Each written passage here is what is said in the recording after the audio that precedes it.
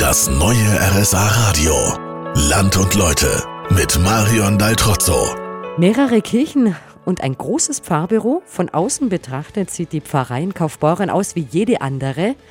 Stadtpfarrer Bernhard Waldner, der hat aber eine echte Mammutaufgabe übertragen bekommen. Seine Pfarreiengemeinschaft ist ein Pilotprojekt in der Diözese Augsburg. 7 Pfarreien wurden in eine zusammengelegt. Somit ist er zuständig für 15.000 Katholiken. Hallo Herr Waldner, wie haben Sie auf die Aufgabe reagiert? Das hat mir jetzt nicht abgeschreckt. Ich habe mir gedacht, das Evangelium ist so eine starke Botschaft, da wird es auch für Kaufbeuren einen Weg geben. Dass sich in der Kirche immer wieder was verändert, weil die Personalsituationen sich ändern, weil die finanziellen Möglichkeiten sich ändern, weil in der Gesellschaft sich vieles ändert an Herausforderungen, die an die Kirche gestellt sind, das gab es bisher immer wieder und gibt es auch heute.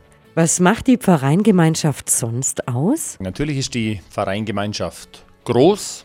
Es ist hier ein sehr schönes Arbeiten. Die Pfarreiengemeinschaft ist geprägt durch eine große Vielfalt. Ohne die Flüchtlinge gesprochen, leben Menschen hier aus über 100 Nationen.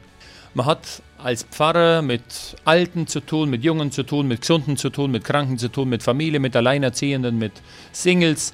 Quer durch die Lebensthemen geht es so durch und das macht es für mich als Pfarrer sehr spannend und sehr schön, hier mit den Leuten unterwegs zu sein. Vielen Dank, Herr Waldner.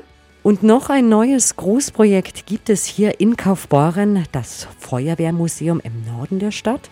Wir sind dort und sprechen gleich mit dem Vorsitzenden des Fördervereins.